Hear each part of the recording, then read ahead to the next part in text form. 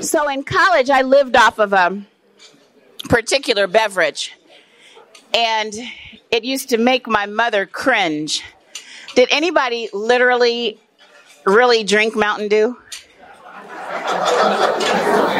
I lived on it. I probably kept whoever supplies that going at Western Illinois University. But I was teasing Jens just now because I said, well, water is usually up there for the speaker. He's like, no, I need my trusty Mountain Dew. If Mrs. Ludwig is listening, I wasn't supposed to say that. She told me not to tell you that he drinks Mountain Dew. So it's not really Mountain Dew. It's something else in the bottle. He also told me not to introduce him because most people in this room know who he is. I will just say that we are fortunate in Chicago to have such a mind at the University of Chicago. And if you've been able to spend even 5 minutes with this master brain of crime and urban cities, you have been consider yourself blessed. So I'm going to do as he said. One last thing, if you have questions, you still have time to get them written. It's helpful if you get them written early. I'm going to say exactly what he told me to say. He said, here's Jens.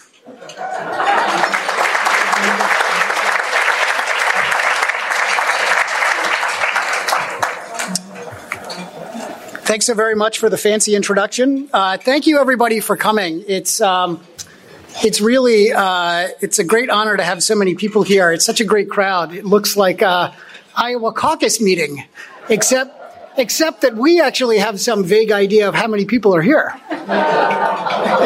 Oh, is it too soon? Is this thing working?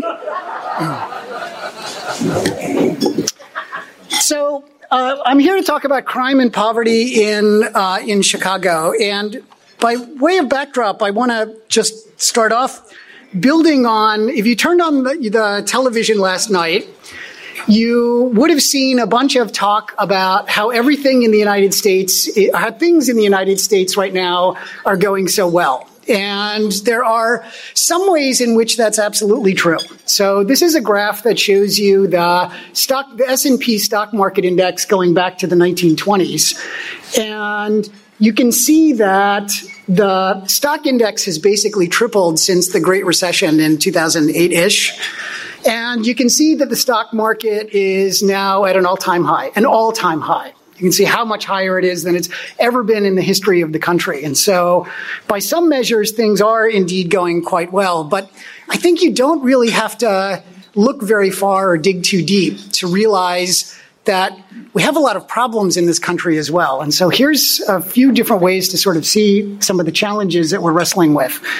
So this is a graph that shows the poverty rate in the United States going back to the early 1960s. And, you know, if you remember in the 1960s, Lyndon Johnson in 1964 declared war on poverty. And if you just looked at what happened in the 60s, you would have thought that there was a lot of room for hope for the United States and lots of long-term sustained progress. You can see at the start of the 1960s, the poverty rate was something like 22%. And then, you know, by the end of the 60s, it was down to something like 12%. It felt like this was a problem that was really within the grasp of the United States to solve. And unfortunately, when you look at the 40 some odd years since then, you can see that we've made basically no long-term progress in reducing income poverty in the United States the way we usually measure this. You can see it goes up or down a little bit year to year, but really no long-term progress. And by some other measures, we've done worse than just treading water. We've actually had a lot of backsliding. So one of the types of economic indicators that for inequality that economists like to look at is something called social mobility index, which is defined as the fraction of kids who wind up earning more than their parents. And so I want to show you a picture of that's been looking like in the United States going back, say, 80 years. You can see that it has been declining dramatically. The fraction of kids who wind up doing economically better than their parents has been declining dramatically. So you can see when I had my first kid in 1940, they had a 90% chance. Well, I wasn't sure if it would be too early in the day for a math joke, so I appreciate the laughter. you can see in 1940, 90% of kids wound up doing better than their parents academically. And for recent birth cohorts, it's down to something like 50%. And just on a personal note, I was born in Germany. I'm an immigrant myself. My parents are high school dropouts. I'm one of the, 50-ish percent of recent birth cohorts who's wound up feeling very lucky to do much, much better than my own parents. And so it's particularly striking and disheartening to me to see how less common and how much more difficult that's become in the United States. So then you might ask yourself, this is a Chicago audience, you might ask yourself, well, these are national numbers. How are we doing here in Chicago with respect to social mobility? And, one depressing answer is that overall we're doing abysmally. If you look at the 50 largest metropolitan areas in the United States, Chicago's rank is something like 32nd out of those 50 metro areas in social mobility. And by other measures, we're not doing abysmally, we're doing truly atrociously if you look at the racial disparities in social mobility. Now, I did not expect, I've lived in Chicago for 12 years, I did not expect Chicago to be particularly good with respect to racial disparities in social mobility. I was nonetheless surprised to see that we are literally the worst city in the country for this. Literally the worst city in the country in terms of the rate at which kids wind up doing better economically than their parents, the gap in that between white kids growing up in Chicago and African-American kids. We are dead last. Now, this is a collection of economic problems that we obviously care about for their own sake, for people to be able to escape from poverty during childhood, during adulthood, to fulfill their potential. It's also something that we care deeply about here in Chicago, as everyone in this room knows, because it's so closely related to so many of the other social problems that we're worried about here, including in particular the gun violence problem that's racking so much of the city on the south and west sides in particular. So what I want to do with the rest of my talk is essentially argue that this relationship between crime and poverty is a little bit more complicated than I think we often appreciate. Okay, but as a way into that argument, I want to start off by thinking about the sort of things that we normally think about in terms of trying to eliminate poverty. Okay, and in particular, one of the things that is front and center in our thinking about how to reduce or even eliminate poverty in the United States has been education. And so I want to show you a couple pictures about why that has really been such a key part of our focus. This is a graph that shows you, let me explain what this graph is, or what this picture is. This is a graph that shows you inflation-adjusted wages for men of different schooling levels going back to the early 1960s. So everything is normalized to be equal to, for each group, education group, it's normalized to be equal to 0 in 1960, so you can see how their wages have changed over time net of inflation. Okay, and so some of you have probably been reading news accounts about how a high school diploma has never been more important for succeeding in the modern economy. And I think what that, what this picture shows you is A, that that's true, but B, it's not true for the reason that you think.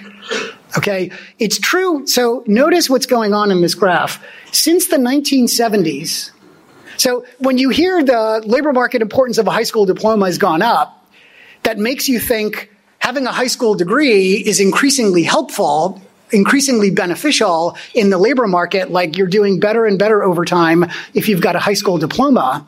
That's not really what's going on in the following sense. You can see that since the 1970s, the real inflation-adjusted earnings of high school graduates has been declining. The reason that a high school diploma looks better and better over time compared to being a dropout is not because people with diplomas are doing better, but because the drop in earnings has been particularly severe for high school dropouts. And for those of you who know anything about the deindustrialization of Chicago or any American city, you're going to look at this graph and you're not going to be surprised at the downward trend in the earnings lines for both of these groups, right? The other thing that has been happening in the labor market over the last 50 or 60 years is the huge absolute increase in inflation-adjusted earnings for people with some schooling besides high school, beyond high school. You can see that the earnings gap between people who have some college, a 4-year college degree, even a graduate school degree, and a high school graduate, much less a dropout, has completely exploded over time compared to the early 1960s. Okay, so what this means is that, when historically in the United States, when we were thinking about how to reduce poverty through education, we often set the goalpost as a high school diploma, right? And I think what these data are telling us is that in the economy of 2020, a high school diploma is no longer a sufficient goalpost. We really need to be setting our sights higher if we're going to try and help kids growing up today avoid poverty during adulthood. So then you can ask yourself how Chicago has been doing on that front.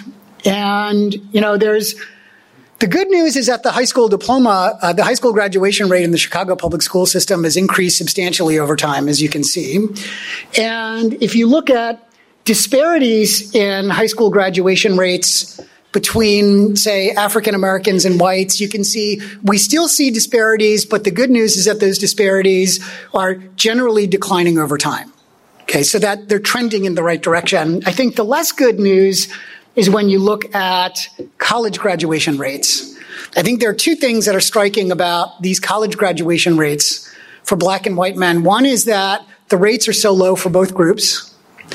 And the other thing that's so striking is the incredible disparity in college graduation rates here, right? The college graduation rates for white kids going through the Chicago public school system is about 3.5 times what you see for African American males in the public school system. Huge, huge disparities in college graduation rates at a time where college is becoming increasingly critical to succeed in the modern labor market. So big problems here, focused around schooling, increasing need to do more and more in this area. So it makes sense. It makes sense that when the city of Chicago or any city around the country is stepping back and thinking, what should we be doing to address poverty in our city? It makes sense that there's so much appropriate attention on human capital strategies related to getting kids through high school, getting them into college, supporting them to persist and complete college. Like all of that makes a huge amount of sense. But what I want to argue is that that's not enough. That's not enough. And I want to argue that there is an entire category of thing. There's an entire category of thing that we are just not paying nearly enough attention to when cities like Chicago think about how to reduce poverty. Okay. And let me start off with one illustrative example. So this is not the totality of items in this category of thing, but an illustrative example of one thing in this category of thing that we don't pay enough attention to. This is a lot on the west side of Philadelphia. If you've driven around the south or west sides of Chicago, you would agree that this could easily have been taken on almost any street corner on the south and west sides of Chicago in particular. And a few years ago, the city of Philadelphia made a big push in partnership with the University of Pennsylvania to go through and turn a bunch of lots that look like this into lots that look like this. Huge difference. So the first thing you see, I think the natural reaction to this for starters is, what an incredible difference. A second reaction that you might have at a talk entitled Crime and Poverty in Chicago is, well, that's great if I'm a landscaped architect or a member of the Parks Department, but what in the world does this have to do with its focus on poverty reduction for starters? What does this have to do with poverty reduction? Well, one of the interesting things about the way the city of Philadelphia did this with the University of Pennsylvania is Philadelphia, like Chicago, has a huge number of abandoned lots. And so what they did is they basically did a random lottery to figure out which lots they should go fix up first. So what that essentially creates is something like a randomized controlled trial in medicine that lets you look at what happens around the lots that they fixed up first versus the lots that they fixed up later, what happens to the social conditions around those lots. And the answer is reductions in shootings on the order of 29%. More people likely to publicly use those spaces, less drug dealing, lots of other, you can imagine all the mechanisms through which that is so helpful in reducing shootings. 29%. Think about how huge that is. A 29% reduction in shootings. So you might be thinking, well, that's great, but I still don't see exactly what this has to do with poverty, with strategies to reduce poverty. And so I think one way to sort of begin to see the link is you can look at data from the Chicago Police Department and you can ask yourself, when do homicides and shootings in the city of Chicago happen? And a huge share of shootings and homicides in Chicago happen between 6 a.m. and 10 p.m. And then the second sort of question you can ask yourself is, where do shootings and homicides happen in the city of Chicago? And the answer is fully 4 and 5 occur in public places. And then you can ask yourself a third question, which is, who is out in public places between 6 a.m. and 10 p.m.? And the answer is literally everybody.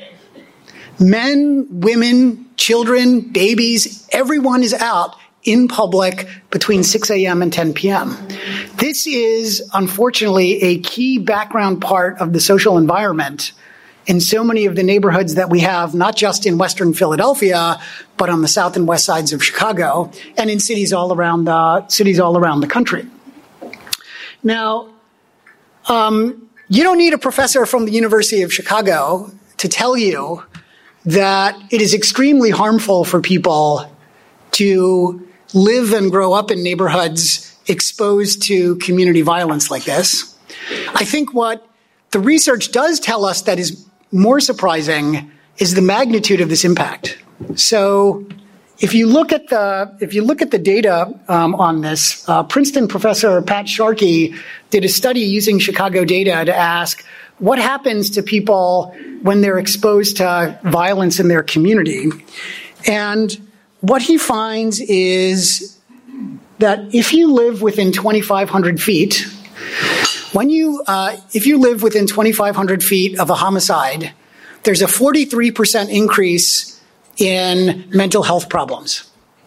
So because I, like everyone here, has no understanding at all of the English measurement system, we have no idea how big 2,500 feet is. I thought that's 10 yards, 15 yards, what the hell's 2,500 feet? So, if what this means is that a homicide literally not next door has a big impact on you, that's one thing. But I searched the internets and learned that 2,500 feet is a half a mile. Think about that. Any homicide that happens within fully a half a mile of where you are has a huge increase in your risk of mental health problems. And then you can ask yourself, well, imagine that I'm living in a community like Englewood. What is the likelihood that I would have a homicide in any given year occur within a half a mile of me? Look at the homicide map for Englewood. Most of the people in Englewood are going to be living in homes that are within a half a mile of a homicide in a given year. A half a mile is a huge distance, right? So here's the point that I want to make with this. So, you probably walked into this room at least implicitly appreciating the idea that exposure to community violence is a contributing factor to mental health disparities between advantaged and disadvantaged neighborhoods. And I think what the data that we're starting to see in public health tells us is that this is not one risk factor among a long list of risk factors. Community violence is one of the most important drivers of huge disparities in mental health outcomes between economically disadvantaged areas and affluent areas in the city of Chicago. This is a huge problem. So now we can start to turn to more things that are even more directly related. So that itself, you can start to see the poverty tie, right? Imagine that you're living in a neighborhood, you're trying to search for a job or keep a job, and you have a 43% elevated risk of a mental health problem. That already is not going to be helpful in any way to that goal. Now imagine you're trying to get your kids through school and help them succeed, right, in the spirit of promoting social mobility. Who would imagine who would imagine that a 43% increase in mental health problems could be helpful for children and how they do in school? And Pat Sharkey at Princeton did a different study to document the magnitude of the impact on children's schooling outcomes from exposure to community violence. And, one way to think about the magnitude there is suppose that we went into Englewood and we fixed up every abandoned lot in the neighborhood.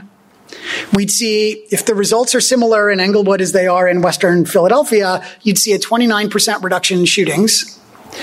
And for the kids in that year, that first year we do that, what happens to the kids learning? They get an extra half a year of schooling. Half a year of schooling that year that we do that. So think about what a human capital accelerator that is for kids in these communities if we can address the violence problem in the neighborhood in which they're growing up. Or put differently, think about what it's like to be a parent or run a school in Englewood. In the face of the gun violence problem, you are flying into a huge headwind against literally everything that you're trying to do. And it's not just human capital policies to try and reduce poverty. So it's not just human capital policies that are made so much harder from the presence of community violence. It's also economic development efforts, right? What are we trying to do with economic development? We're trying to get more people, more businesses, more jobs to locate in the neighborhoods that are most in need of that. And my University of Chicago colleague, Steve Levitt, did a study a few years ago and found that each homicide that happens in a city drives fully 70 people out. Each homicide that happens drives fully 70 people out on net. Imagine here you are trying your very best through economic development to bring in jobs, bring in businesses, and every time there's a fatal shooting, 70 people are walking out. Right? That is a huge headwind for anything that you're trying to do in the economic development space as well. Okay. Now, sorry, let me go back for a second. And now I picked the Philadelphia, abandoned lot redevelopment efforts to illustrate a public safety intervention for a few reasons. One is that it was so well studied. It was structured like a randomized trial. The second reason is that I grew up outside of Philadelphia. And the third reason that it happened in the city that is the home to the 2020 NBA championship 76ers.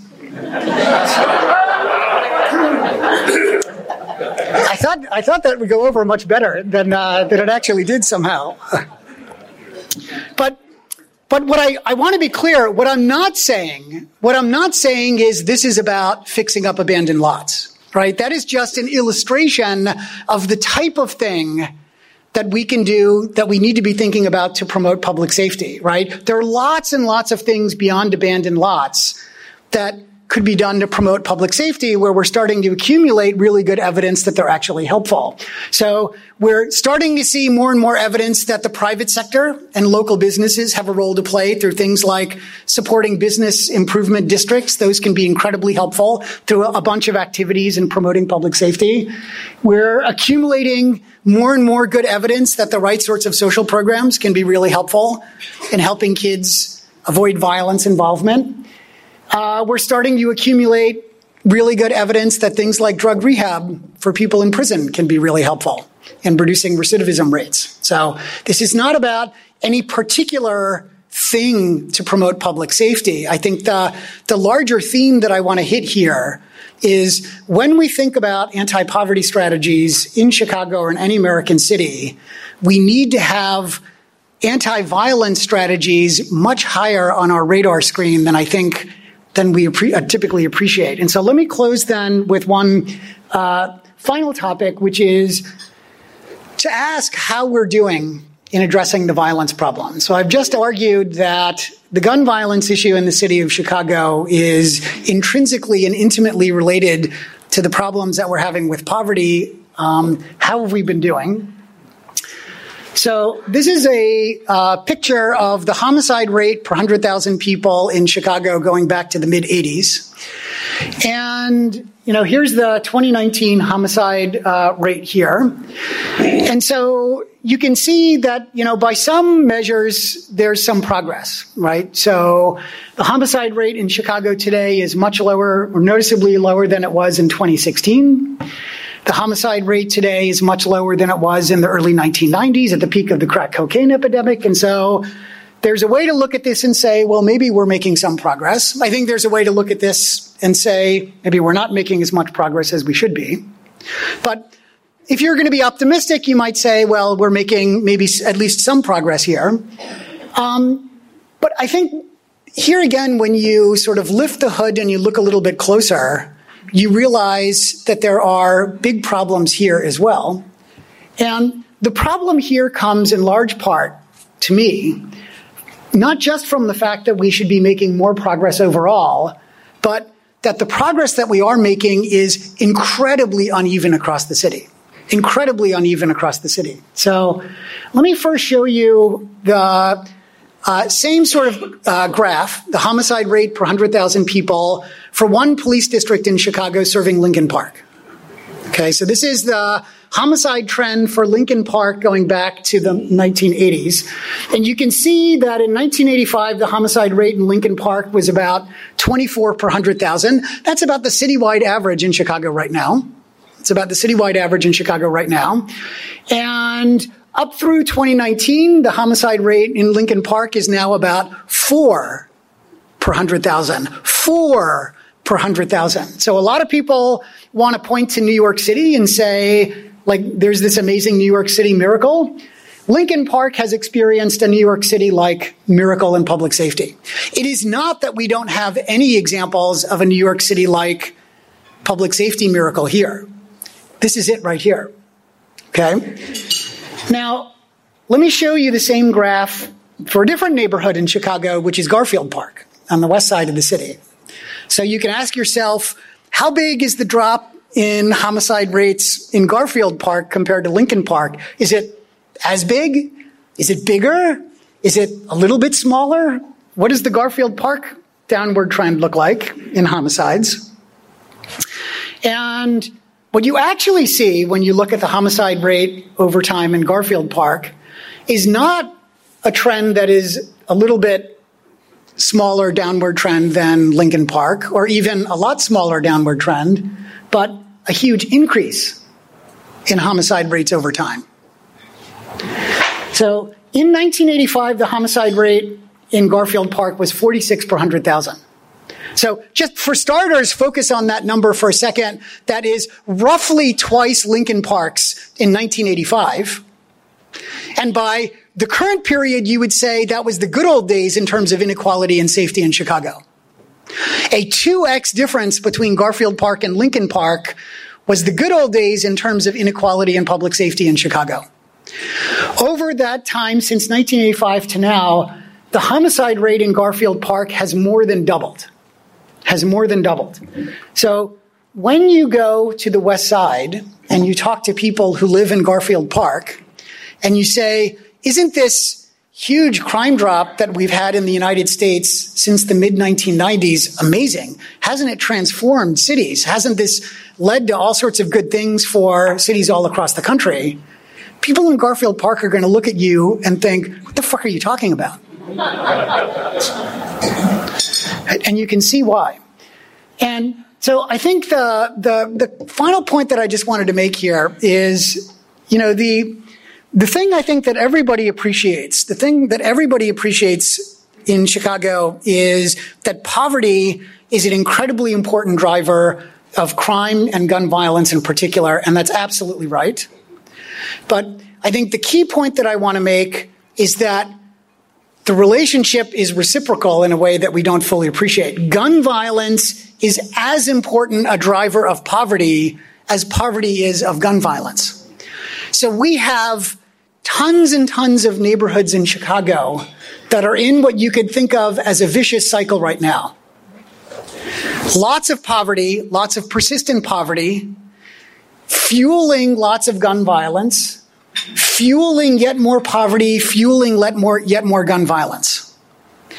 And And we want to be thinking about how we can turn that vicious cycle on its head to become a virtuous cycle. And a lot of our thinking around this is, well, let's focus on fixing the poverty part of that problem, which is hugely important, we have to do. But in a world in which poverty is not just driving gun violence, but gun violence is also circling back and affecting poverty, I think we need to make really dramatic progress in these neighborhoods to flip them from vicious cycles to virtuous cycles. We can't just be pushing on one side of this, on the poverty side. I think that we need to be pushing equally hard on both sides of this, on both poverty and gun violence in these communities to turn things around. Thank you very much.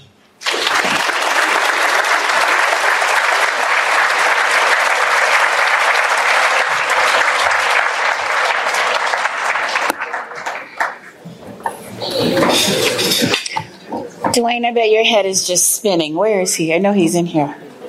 I bet your data head is just like going crazy right now, isn't it? So, on that bright note, thank you, Amanda. Thank you, Jens, first of all. I'm giving him a minute to... And thank you for not telling my wife I'm drinking Mountain Dew secretly under the... It's something else. It's not Mountain Dew in there. We do have several questions. Thank you all so much for being here, because I think this is a hugely important topic. And I want to just take a moment just to thank the electeds, Alderman and Commissioner. And did somebody say that Kaminari came in? What? Yep, there he is. Okay. So it is so important, not that we citizens are here, but also that the electors are here so they can see and hear this stuff. Is it Jay Shetty from Harvard? Is that the one who does? Raj Chetty. Jay Shetty's the internet guy. Oops. Raj Chetty's study is amazing. And I think that from Dr. Ledwig and the other guy from the other gentleman that you mentioned, if we all could just read that information, we would be more enlightened, because the numbers don't lie. There are a lot of data heads who I know get all this stuff, but actually seeing it on paper means so much. So how many people, just by a show of hands, grew up on the south or the west sides in Chicago? Take a look at that in this room, everyone. One would think that this room doesn't look as diverse as we'd like it to look, because I like it to look like Chicago. But that's very telling, because all of you all are enterprising and doing very well. Those numbers from 1985 to 2000, was it 17? Yeah. 19? That's very, very telling. So we have a lot of work to do. With that, I think we'll get started with a few questions.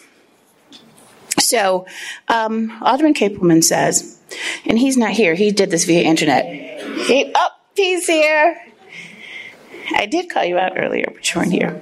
I appreciate that at least he came.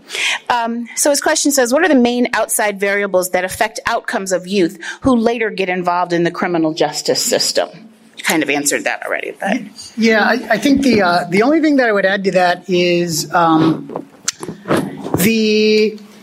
of the most important things that keeps people out of the criminal justice system is education.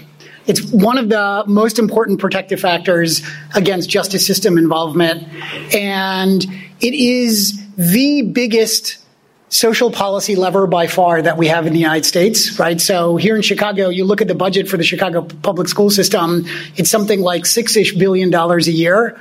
That dwarfs literally everything else that the city is doing to improve social conditions. And you look at the United States as a whole, it's like $600 billion. But the flip side of that is that once people come into contact, especially juveniles come into contact with the criminal justice system, there's really good social science evidence now that shows that if you take a school-age kid and you put them in detention, you basically completely screw up their schooling trajectory, greatly increase the chances that they drop out of high school, and greatly increase the chances, something like quadruple the chances that they wind up incarcerated by age 25. So figuring out ways of helping juveniles when they come into contact with the justice system, like keeping the public safe while simultaneously not taking young people and completely diverting the trajectory of their lives, seems like a super top priority for us to figure out as a city. I very rarely do this, but they gave me the mic today. Nancy Nasser from Ancona? Where are you? So I just read your question, I think. It's more of a comment, right?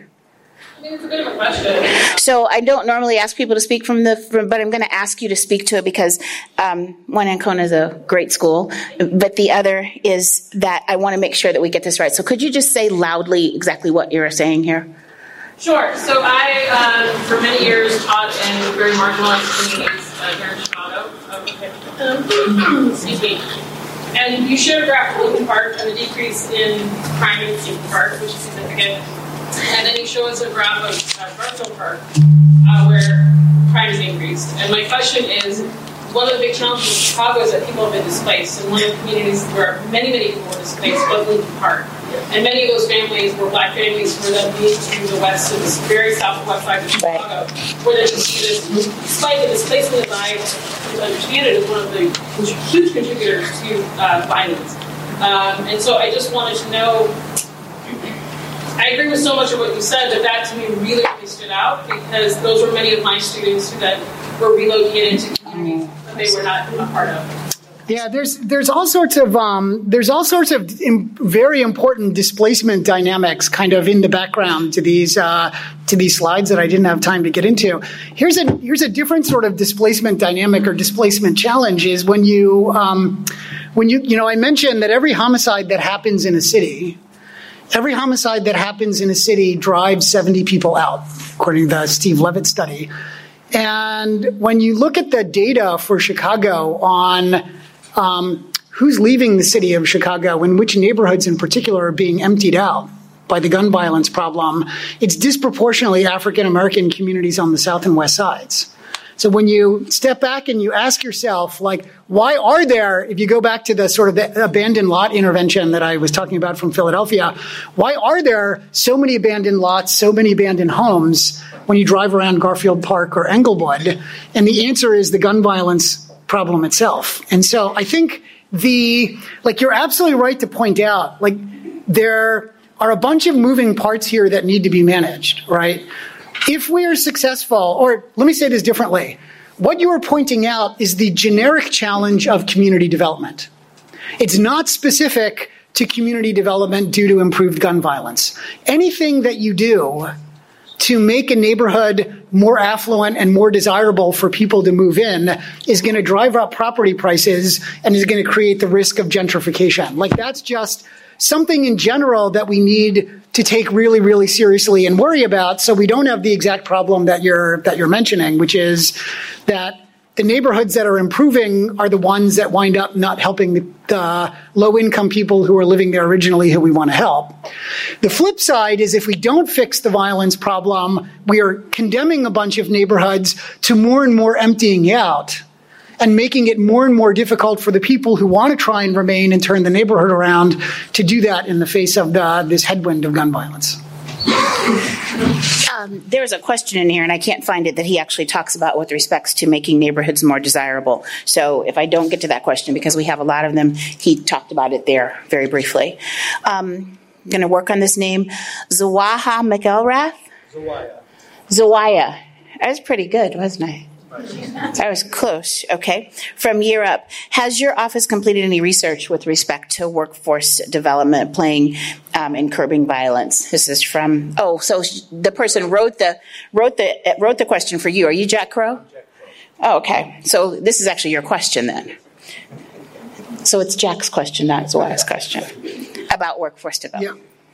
Yeah. I think let me sort of zoom back a little bit and broaden the question a little bit if I can, which is like so one strategy that you could have to address poverty and the violence associated with that is through the sort of the K through 12 or K through 16 sort of system.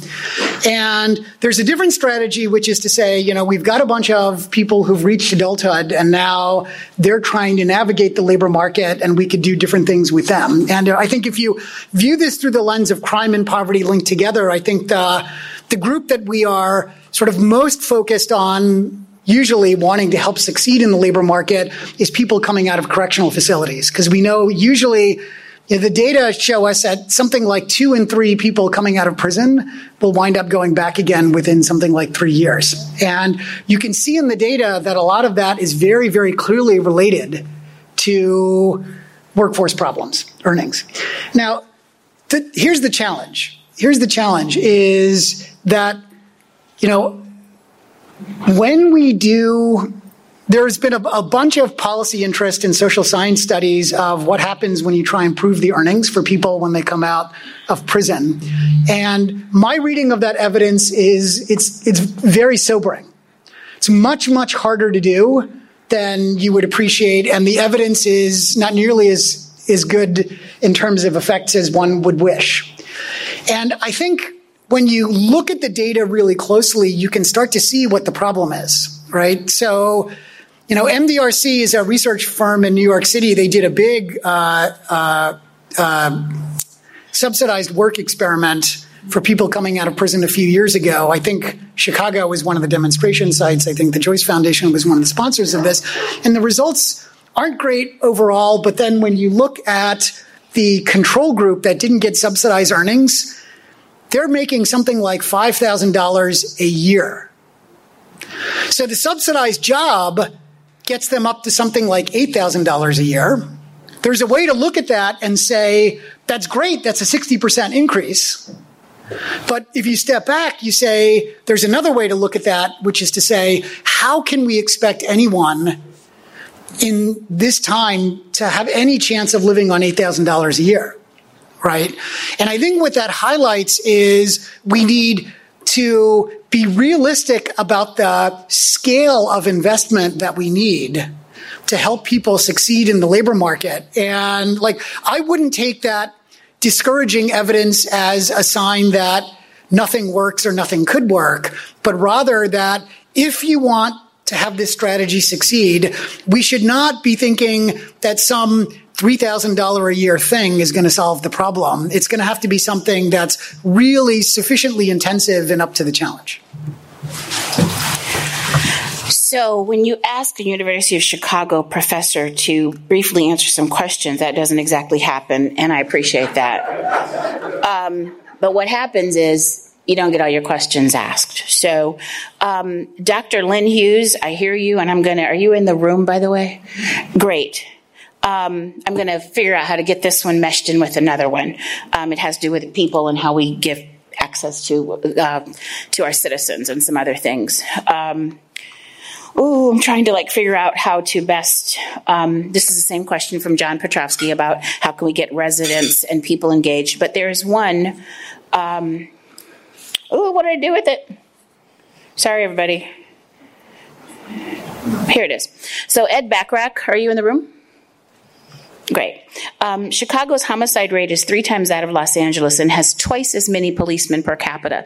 Is there something inherently different that makes policing in Chicago so difficult and so very costly?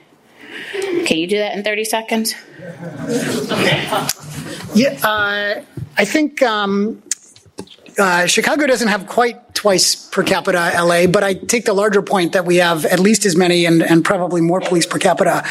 I think one thing that you can see is that LAPD is among the highest functioning police departments in the country, together with NYPD. And so I think, and they've been able to reduce homicide over a time period where public support in LAPD, according to opinion surveys, has increased a lot. So I think there are a lot of management lessons that we could learn from Los Angeles. The only other quick thing that I would say is what is also the case is that when you look at the most economically disadvantaged neighborhoods in Chicago, there is no neighborhood in Los Angeles today that is anywhere near as economically disadvantaged as our most economically disadvantaged places. And so the types of communities that LAPD is being asked to serve are just qualitatively different from some of the neighborhoods that the Chicago Police Department is dealing with here. So the good thing is that because we have so many questions, that means that he has to come back again, right?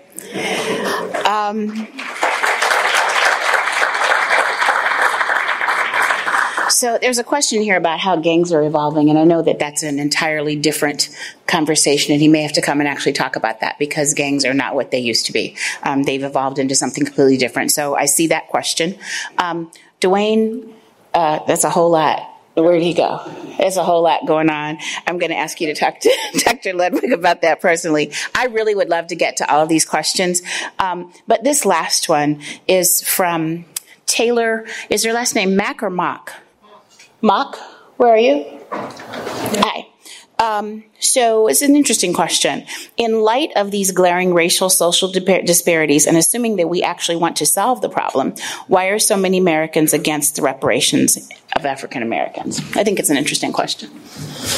Yeah, it's a super interesting question, especially for someone who comes from Germany, a country that has its own. I was born in Germany in the late 1960s, and my parents were born in Germany in the 1930s. And I think it is an interesting compare and contrast in thinking about how Germany has tried to deal with its history and how the United States has tried to deal with its history. And I think it's not hard to imagine. I wouldn't claim by any stretch of the imagination that Germany has done things perfectly or even necessarily super well in any absolute sense.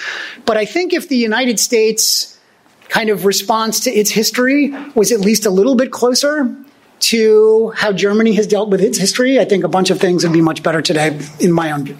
Wow. Absolutely.